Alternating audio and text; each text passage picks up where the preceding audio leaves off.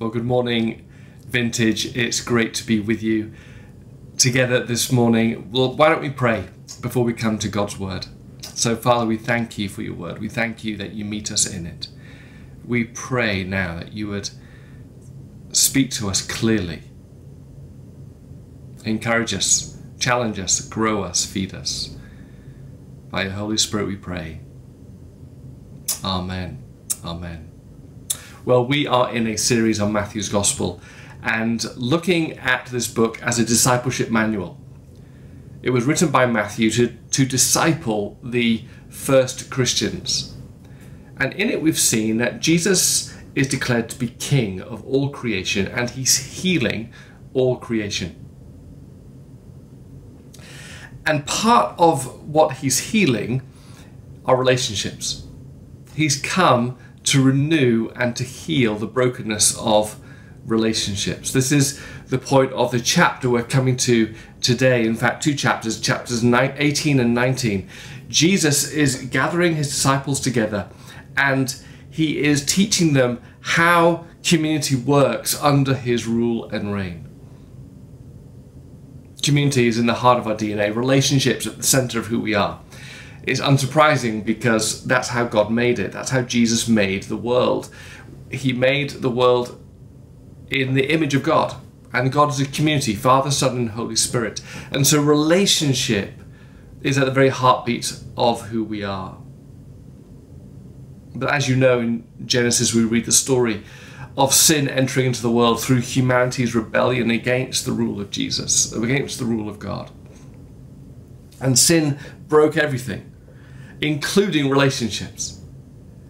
We see Adam and Eve in the garden in great closeness and intimacy and friendship and relationship. No shame, no bitterness, no greed, no anger. But sin comes in, and within just a few short chapters of the Bible, we see anger, greed, blame, and then murder. Just within a few chapters, relationships have been warped and broken by sin. And Jesus has come as the King to heal them, to put them back together again.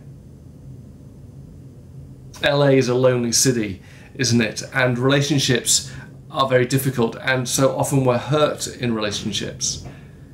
I've spoken to many people who have been traumatized through exclusion or racism or divorce or being overlooked. And even in church, relationships are broken, and it's so disappointing and disillusioning, isn't it? Because we want relationships in the church to be whole and healed and healthy.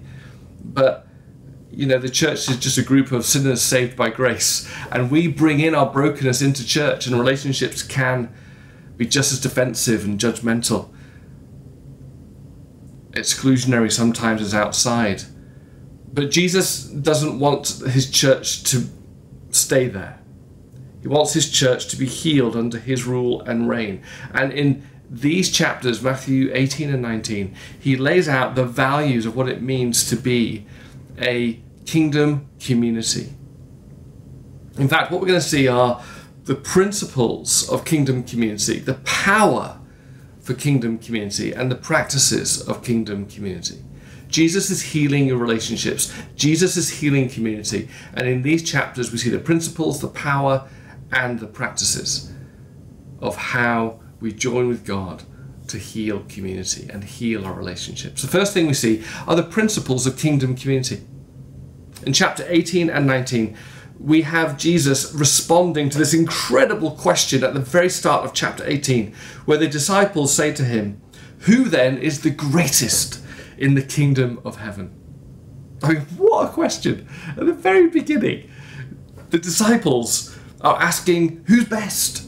Who's winning? Who's going to be your number two? This is just a sign of broken relationships, just competitiveness and selfishness.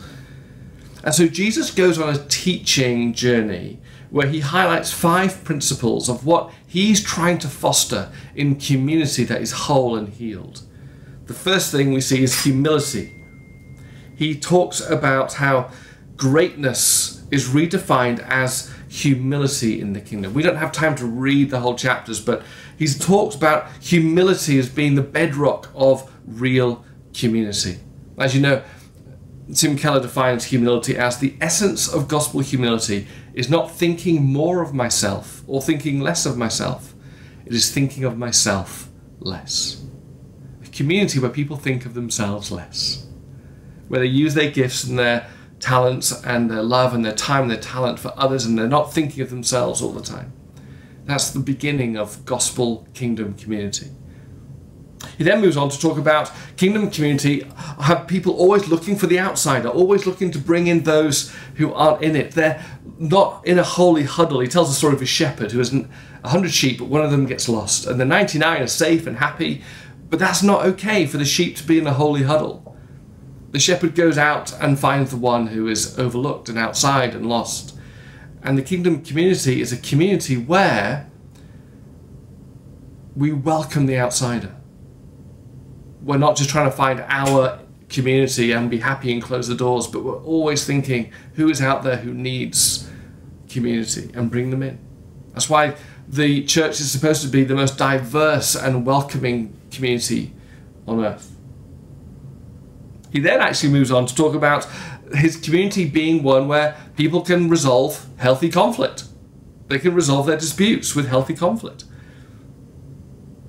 They don't escalate it, they don't hide it, they don't bury their conflict. But if they see a conflict, then they know and they have the tools to go and to resolve it. They don't bounce, they don't check out at the first sign of conflict, but they've got the tools, he said, to actually resolve the conflict.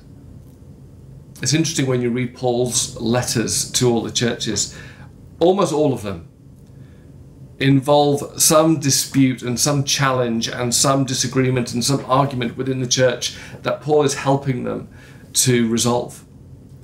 Wouldn't it be wonderful for a church community to be a place where people know how to resolve conflict in a healthy way and not to move on with disappointment or to bury it?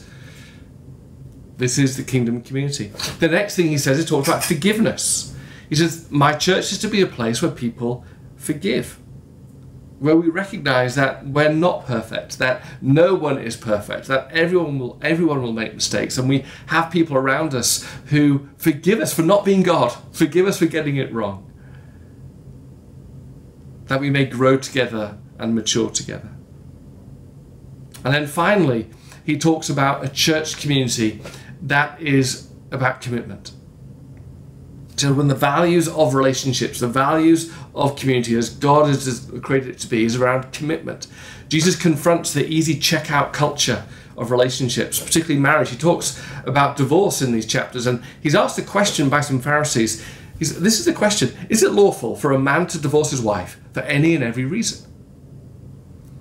I mean, what a question. But there was a school of thought at the time that you could divorce if a man just didn't like his wife one day, just got a bit upset, and he could just divorce his wife.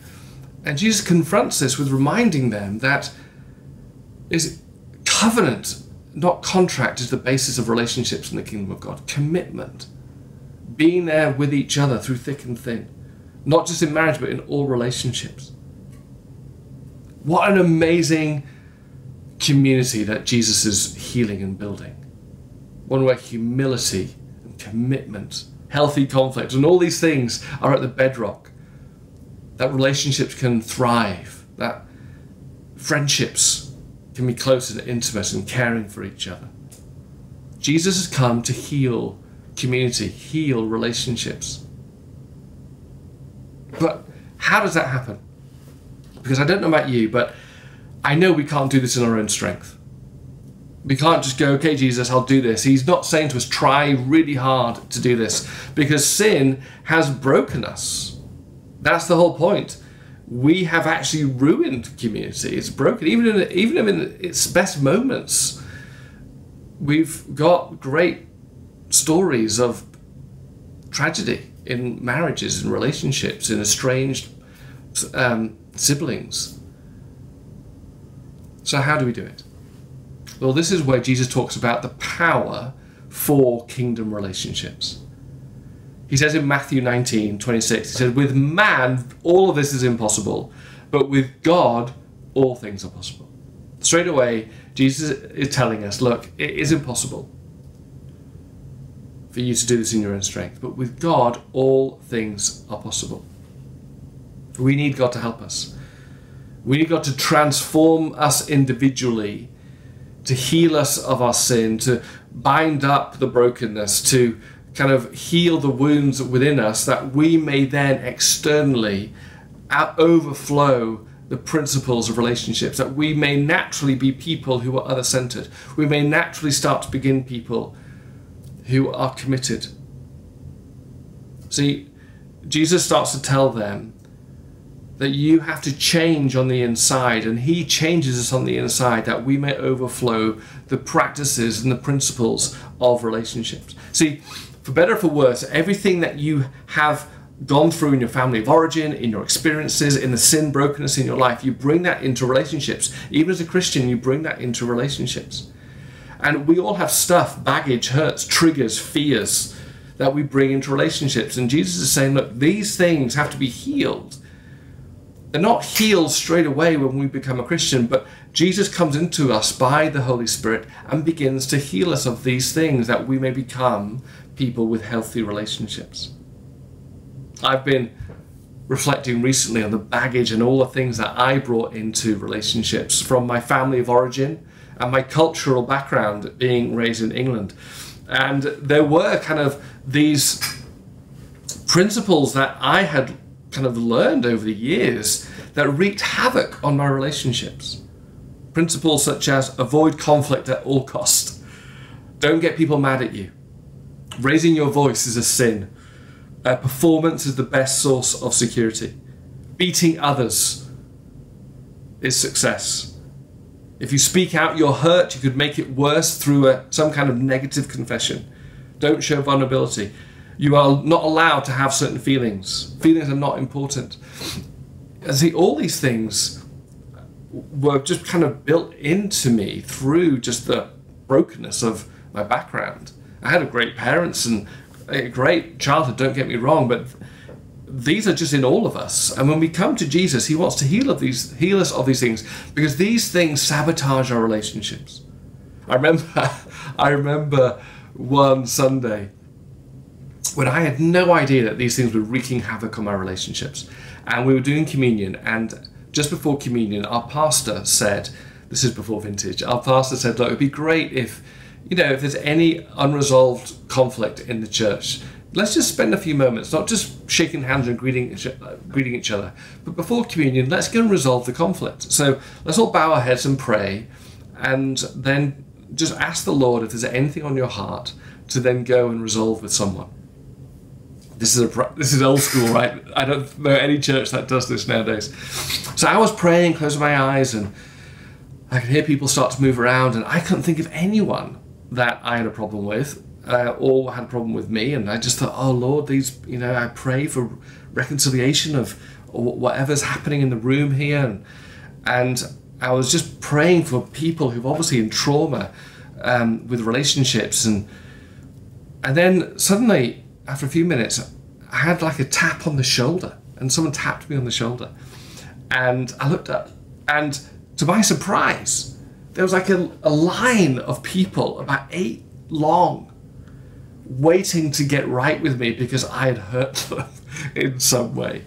And when they were speaking to me, at first I thought, wow, I pray for you, that brother. I don't think that's me. But after a while, I thought, maybe this is me. And maybe there's unresolved things in me that is causing havoc and sabotaging my relationships. See, we all have these things in our lives, right? We all bring them into all relationships, into our marriage, into our parenting, into our relationships in church and at work. And the great news is Jesus doesn't want us to leave us with these hurts and hang-ups and habits that wreck relationships. By his Spirit, he heals us, that we all may step into healthy community and healthy relationships. Look, Jesus gives an example of how this works. In chapter 18, a man comes to Jesus and says, Lord, how many times shall I forgive my brother or sister who sins against me? Up to 7 times? Totally reasonable question, in my view. If someone keeps doing the same thing, surely, enough's enough, time out. I do not forgive you now. 7 is like, even now I'd probably go 4 or 5. Because in my own strength, I don't know if I could ever forgive someone if they keep on doing it. But Jesus answered in verse 22, I tell you, not 7 times, but 77 times. In other words, there's no limit. How on earth do you do that? How on earth does anyone have the ability to keep forgiving? Of course, Jesus doesn't mean don't put boundaries up, that there are consequences to sin. So he's not saying, don't do those things. That is appropriate.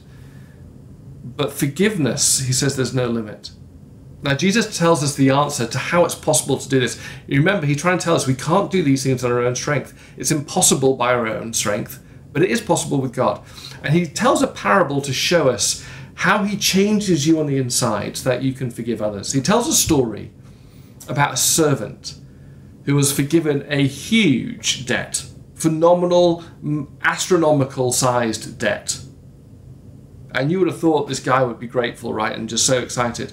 But this servant then goes on to demand repayment of a tiny debt from someone else.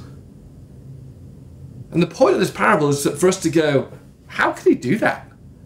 How could he be forgiven this huge debt 1 minute and then not extend forgiveness and mercy to this guy with this small debt over here?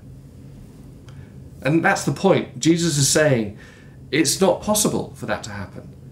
When you've been forgiven much, when you recognize how much God has forgiven you, when you truly see Jesus on the cross with all of your sin, past, present, and future, on him, when he dies the death that you deserved, when all of the consequences, eternal consequences of our sin are on him, when you recognize the magnitude of what he's done for you in forgiving you, then suddenly your heart is released to forgive others who have done things to you. I'm not belittling what they are, but Jesus is saying the engine, the power of forgiveness of others comes from recognizing and living into and knowing in your heart how much you've been forgiven. That's why in Ephesians 4:32, Paul writes, be kind and compassionate to one another, forgiving each other, just as in God forgave you. So the gospel changes us on the inside, heals us, so that we may then have the ability to forgive and to be humble and to resolve healthy conflict, not be defensive, all these things.